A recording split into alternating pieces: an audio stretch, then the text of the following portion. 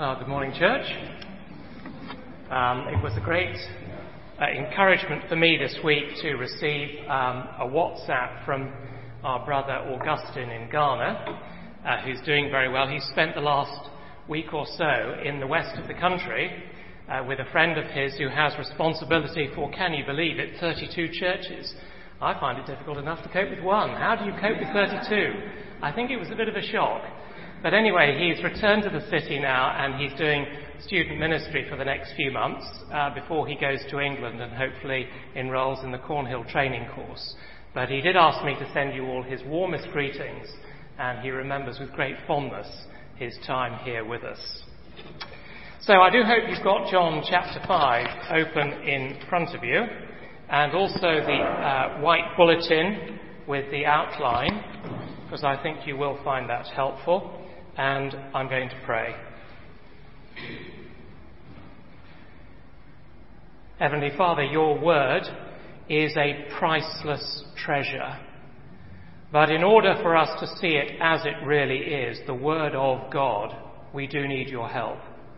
And we pray that you would give clarity to speaker and to hearer alike. And we ask it in Jesus' name. Amen. So John 5, 1 to 15, do you want to get well? Lourdes is a small town in southwest France. I think it was February 1858, a 14-year-old girl called Bernadette thought that she saw visions of a beautiful lady, and it was later decided that this must have been Mary, the mother of Jesus. The story goes that the mysterious lady appeared to Bernadette 18 times, and on one occasion she told her to dig at a certain spot, and that a spring would bubble up, and that she should drink the water. The water was believed, of course, to have tremendous healing powers, and ever since people from all over the world have come to Lourdes for healing. So the population of Lourdes is normally only around 15,000 people. But can you believe it? It has no less than 270 hotels. That's more than any other town or city in France, apart from Paris. Because every year, 5 million people travel to Lourdes. As you can imagine, the streets are full of gift shops and souvenir stalls, and it's a major part of the tourist industry in that part of France. And yet, of course, there's something very sad, very tragic, even rather ugly about the whole thing. Because repeated tests have shown that the water from this spring has no special healing properties whatsoever. Now, in our passage this morning, the action takes place at Bethesda in Jerusalem. And in the first century, Bethesda was the Lord of Jerusalem. And the reason was that there was a pool there about 100 metres long and 50 metres wide. It was originally built as a reservoir to capture the winter rains. But it was also fed by an underground stream. And that stream used to flow intermittently, not constantly. And so from time to time there was a bubbling or an agitation in the pool as the underground stream poured water into it. But over the years, of course, a legend developed to explain this rather curious bubbling or stirring of the water. What was it?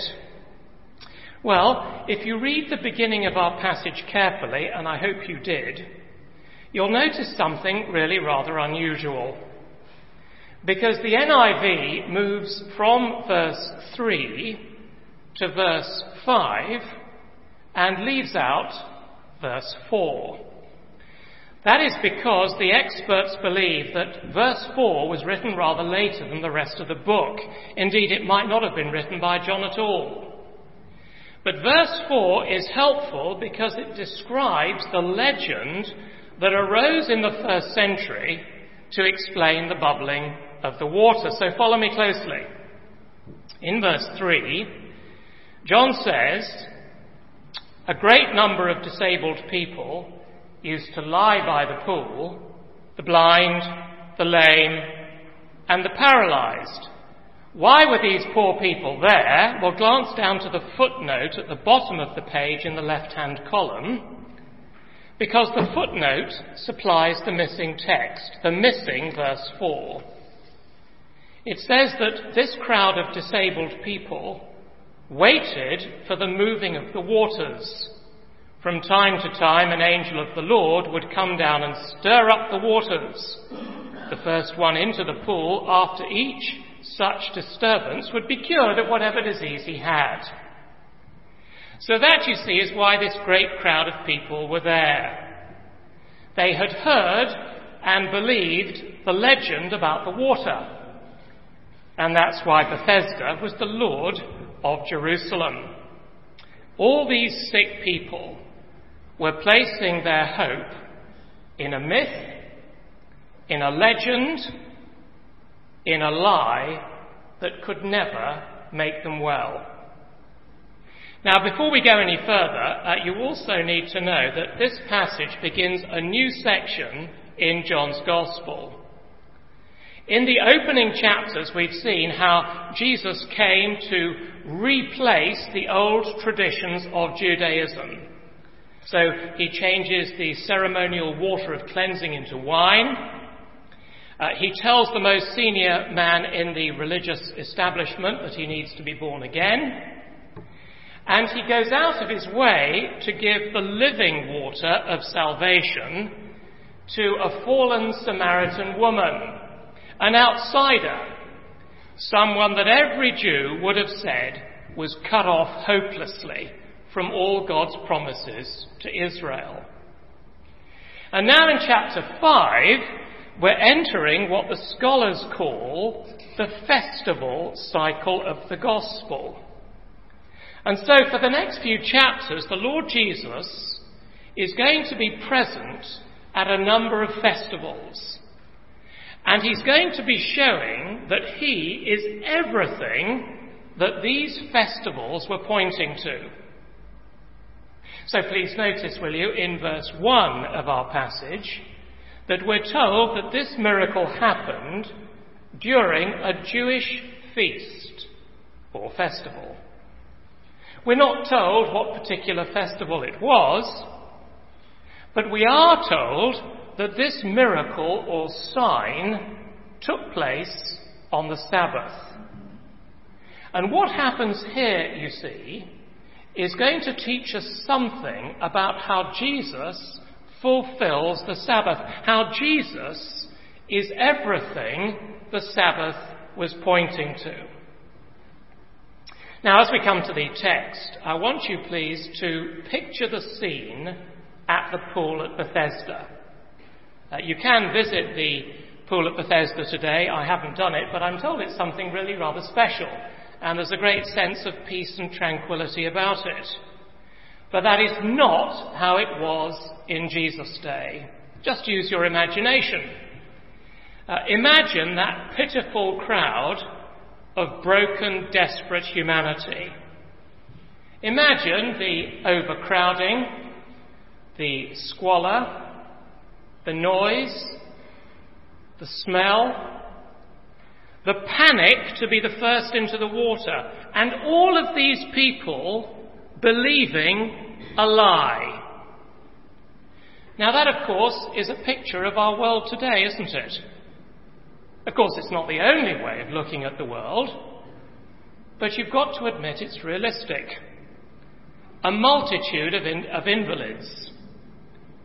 Beneath the facade that so many people put up, the front that they show to their friends, we are living in a world of damaged, disabled, suffering people who don't know the Lord, but who are believing various lies, myths, and legends about the meaning of life and about how to be whole. But the truth, of course, is they are spiritually blind. They're limping through life, not knowing who they are or why they're here. And by themselves, they're powerless to change because they are spiritually paralyzed. Now that is Bethesda. It is an utterly tragic scene, depressing and sad, except for one figure in the crowd, Jesus of Nazareth. Apparently nobody recognized him. Jesus seems to have been there alone, because you'll notice in the text there's no mention of the disciples. But there he is, the Son of God, full of infinite compassion, full of healing power, able to transform the lives of even the most hopeless cases. What's Jesus going to do? Why is Jesus making this particular hospital visit? What has it got to do with you and me this morning? Well, I want you to notice three things with me in the passage. And the first is the question we weren't expecting in verses 1 to 7. The man in this passage, I'm sure you'll agree with me, was in a very sorry state indeed. In verse 5, John tells us that he had been an invalid for 38 years. Now that, of course, would be terrible enough today, wouldn't it, even with all the advantages of modern medicine. But in Jesus' day, physical disability was a death sentence. It meant that you were utterly paralyzed economically, socially, intellectually, and you were a total liability to the community with no hope of anything better. But it was actually even worse than that, because invalids only had limited access to the temple. So to be paralyzed physically also meant being paralyzed spiritually. And in Jesus' day, to be excluded from the spiritual life of the nation at the temple was to be as good as dead. So, like everybody else, this man had come to the pool at Bethesda hoping for a miracle. But what's so very interesting about this man is that unlike all the other individuals we've met so far, in verse 5, please look at it, John describes him simply as one who was there. Isn't that interesting?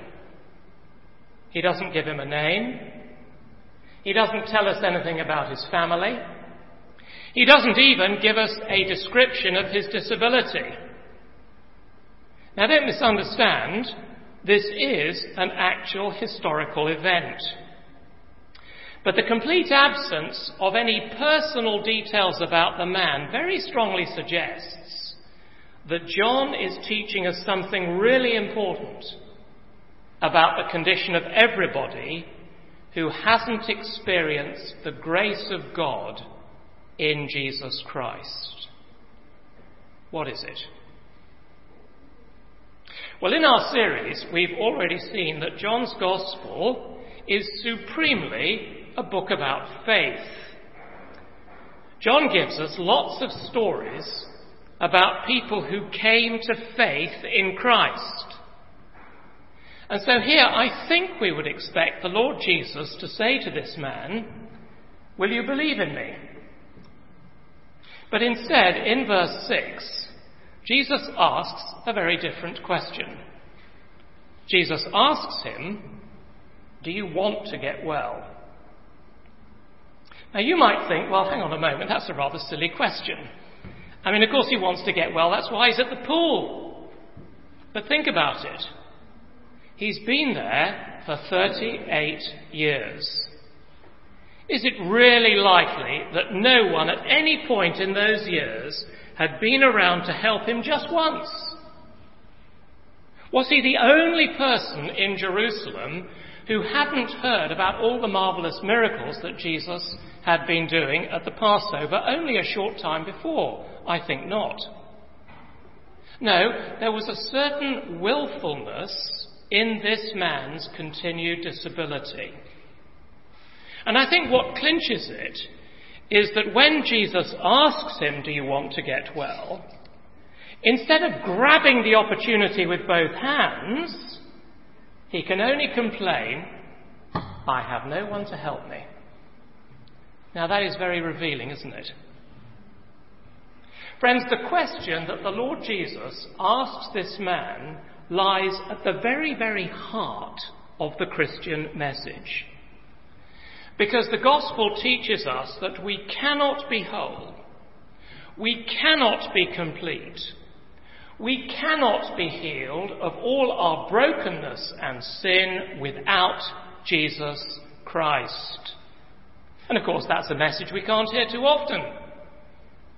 Cape Town is absolutely full of people who know that their lives are not right and that something is missing. They might have a secure job. They might have no major financial worries. They may be in good physical health. But they can't escape the feeling that their lives are incomplete and they can't find an answer. And all the time, Jesus is saying to them, if you want to get well, I am the answer. Is it the pain of a broken relationship? Is it an addiction that's ruining your life? Is it a bad temper you can't control? If you want to get well, says Jesus, I am the answer. And when we've dealt with those things, he continues, I'm going to show you a life that is utterly fulfilling, that is full of light and meaning and hope. Why does Jesus say those things? Well, if you look at the reverse of the green question sheet, I've given you a quotation from one of the most famous works C.S. Lewis ever wrote, Mere Christianity.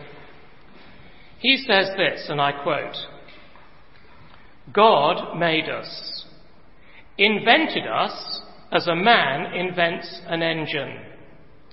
A car is meant to run on petrol, and it would not run properly on anything else. Now, God designed the human machine to run on himself.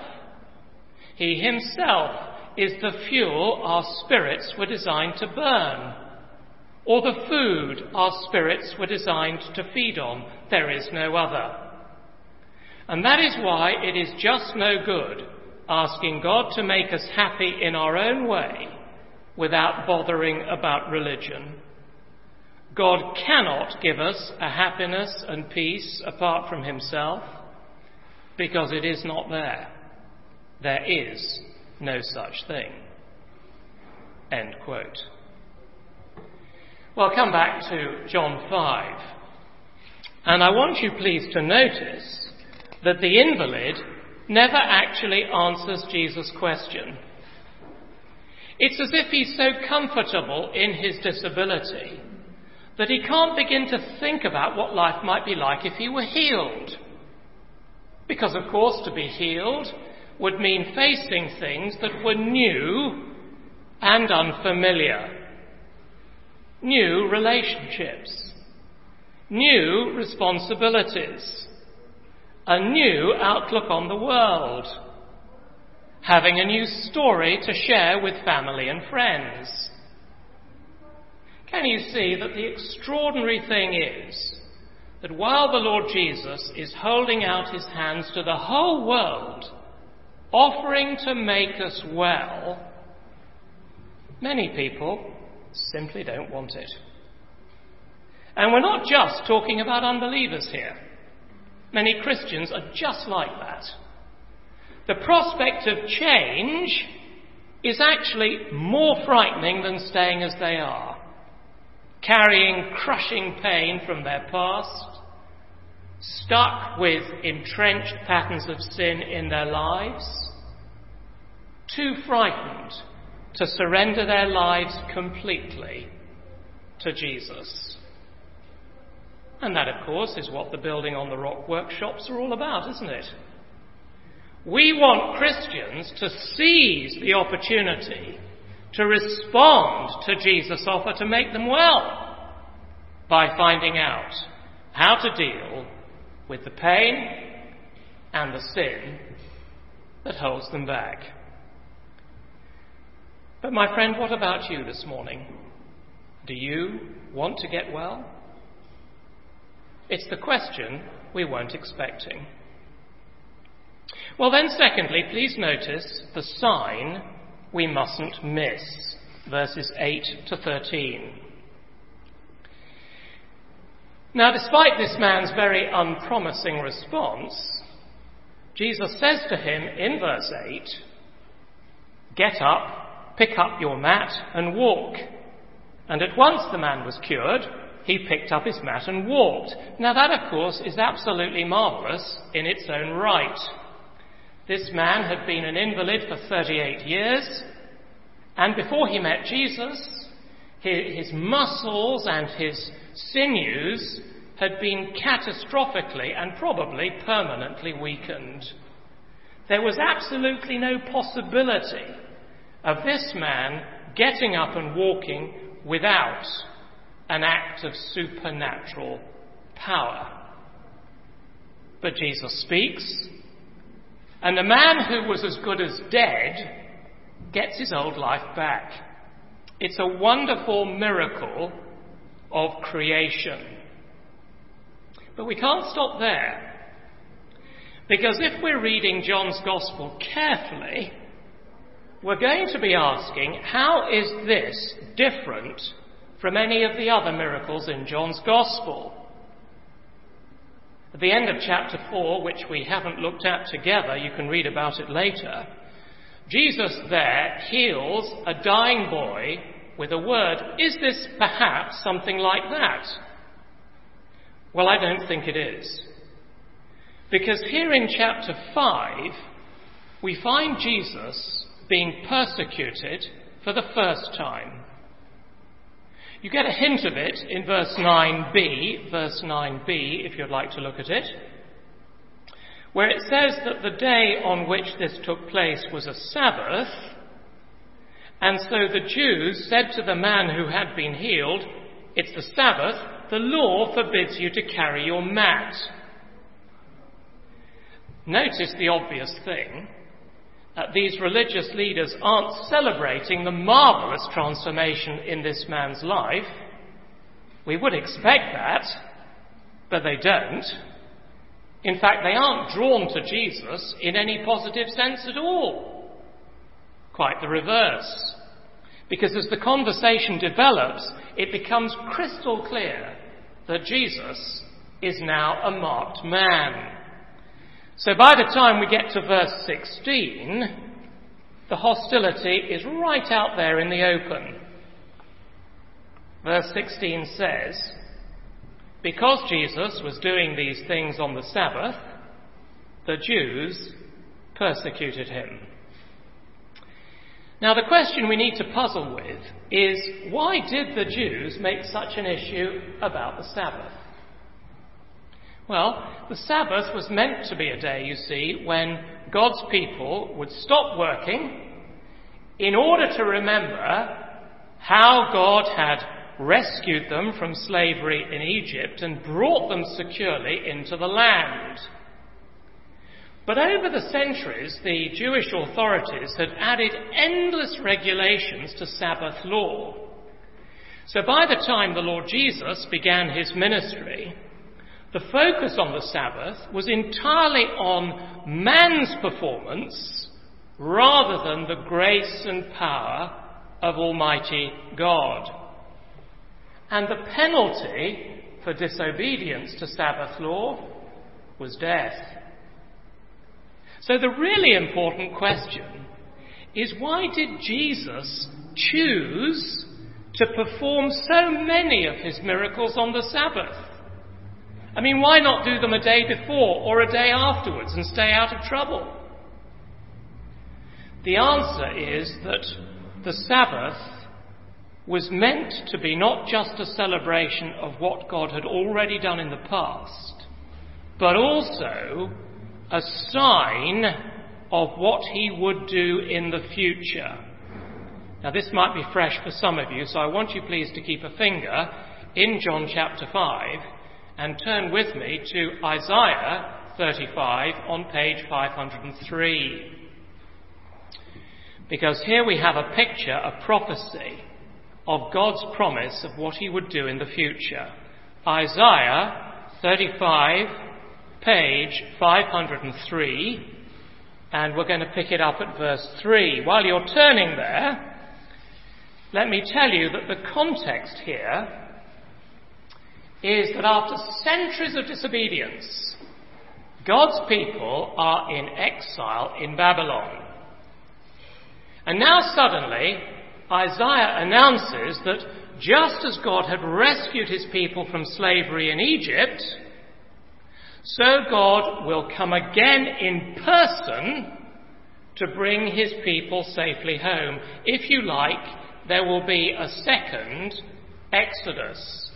Now, what's it all about? Verse 3. Strengthen the feeble hands, steady the knees that give way. Say to those with fearful hearts, be strong, do not fear. Your God will come. He will come with vengeance, with divine retribution. He will come to save you. Now pause on that. It's an absolutely marvellous promise. But how will we know when God has come in person? Verse 5. Then the eyes of the blind will be opened and the ears of the deaf unstopped. Then will the lame leap like a deer and the mute tongue shout for joy. Pause again. Isaiah, you see, is saying to his readers then and this morning that when you see these marvellous miracles of healing, the blind seeing, the deaf hearing, the lame walking, that will be the sign that God has come in person to save his people. Now, quite obviously, Isaiah was not talking about the return from Babylon, because when that happened, there were no miracles and precious little joy. No, the context in Isaiah tells us that he's looking ahead to a time when God would intervene in human history to rescue all of us from the terrible effects of the fall and bring in a world without any of the horrible things that are pulling our world apart today. Now look down to verse 8 in Isaiah 35. A highway will be there. It will be called the way of holiness. The unclean will not journey on it. It will be for those who walk in that way. Wicked fools will not go about on it. So Isaiah's talking about a way. That's familiar language. We know that Jesus talks about himself as a way. Who's going to be on the way? And where is the way going? Verse 9. No lion will be there, nor will any ferocious beast get up on it. They won't be found there. Now look at this. But only the redeemed will walk there, and the ransomed of the Lord will return. They will enter Zion with singing. Everlasting joy will crown their heads. Gladness and joy will overtake them, and sorrow and sighing will flee away. So in answer to the question, why did Jesus deliberately choose to perform so many miracles on the Sabbath? There can only be one answer. He was showing that God had arrived in person to bring in the new Sabbath age of healing and wholeness. For the redeemed of verse 9 and the ransomed of verse 10, the new age of everlasting joy and gladness has begun. Of course, we all know perfectly well that the perfection of that experience still lies in the future for the day when Christ returns.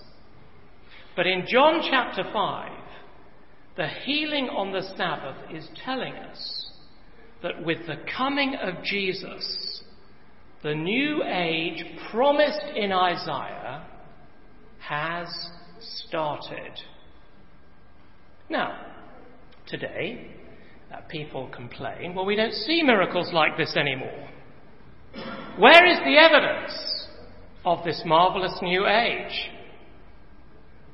But you see, the Lord Jesus would say, every time he opens a person's eyes and they are born again, we're actually witnessing the greatest miracle of all. Because their ears are unstopped, so they can hear the truth of the gospel for the first time. And instead of limping anxiously through life, not knowing what on earth to make of it all, they found a purpose and they found a direction they didn't have before. And their tongues have been loosened to shout for joy, celebrating this marvellous transformation in their lives. And so surely, brothers and sisters, one of the challenges for you and me in John chapter 5 is, how do we respond to that? You know, when our friends or when a family member is converted, do we celebrate this great transformation and see it as a wonderful confirmation that God is at work among us? Or are we so blind? Are we so wrapped up in our own disabilities that we miss the sign completely? And in our hearts we're sceptical and even hostile, just like the Jewish authorities. Jesus has something to say about that. And so lastly, in verses 14 and 15, there is the command we can't ignore. Now, one of the themes that runs through the early chapters of John's Gospel is that Jesus knows absolutely everything about us before we even open our mouths. So back in John chapter 1, Philip goes to tell Nathanael that he's found the Messiah. Like many people today, Nathanael is extremely sceptical until Jesus tells him precisely what he was doing when Philip told him, even though Jesus was miles away at the time. We see it again in chapter 4, when Jesus tells the Samaritan woman, who he's never met before, that he knows she's had 5 husbands, and the man she's living with now is not her husband. And now again, at the end of our passage, in chapter 5, Jesus finds the man in the temple, and in verse 14, he says to him, "See, you're well again. Stop sinning, or something worse may happen to you."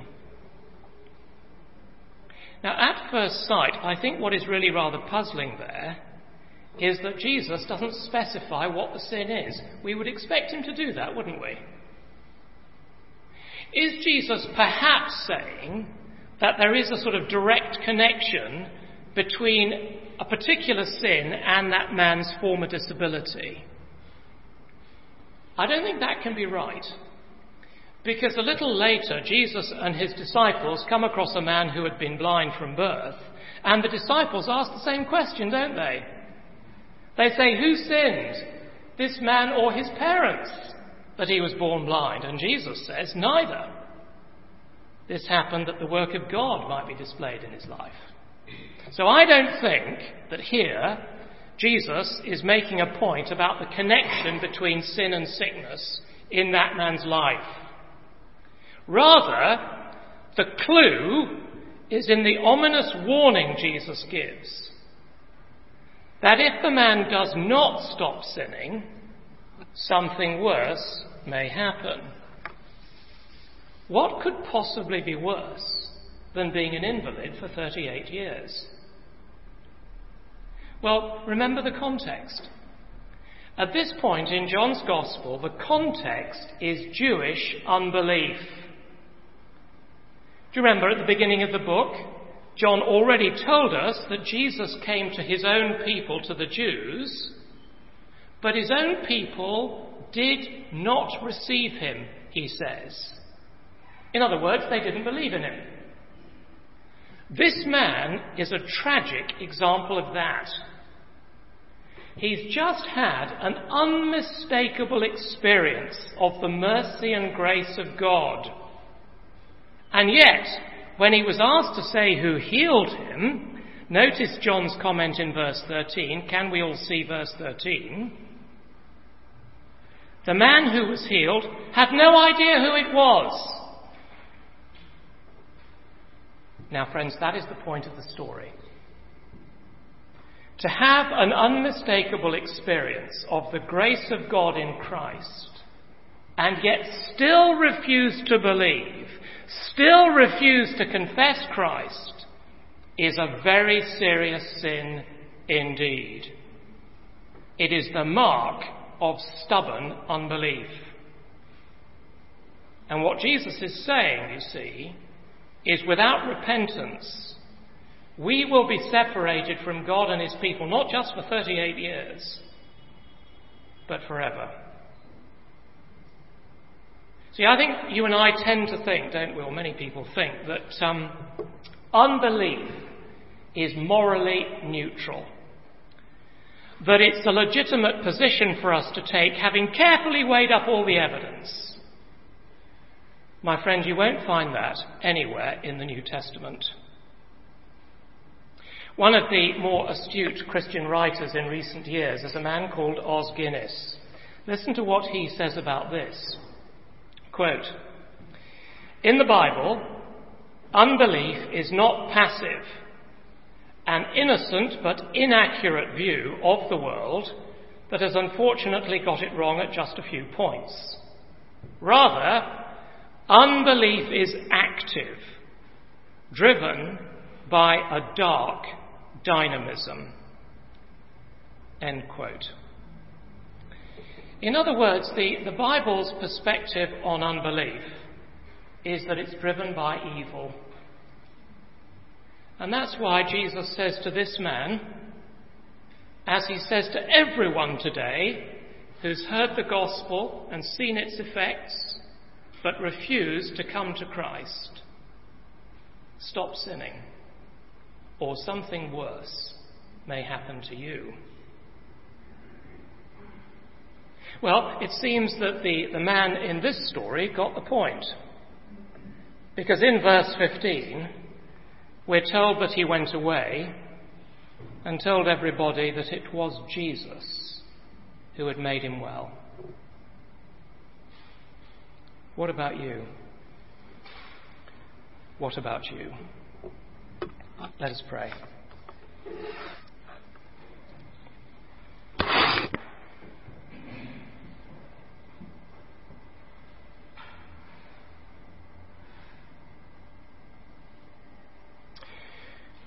Lord Jesus, all of us were just like those poor, broken people at the pool of Bethesda. Spiritually blind, limping through life, believing all kinds of myths and lies. But you entered our world. You came to us with a wonderful offer of healing and wholeness.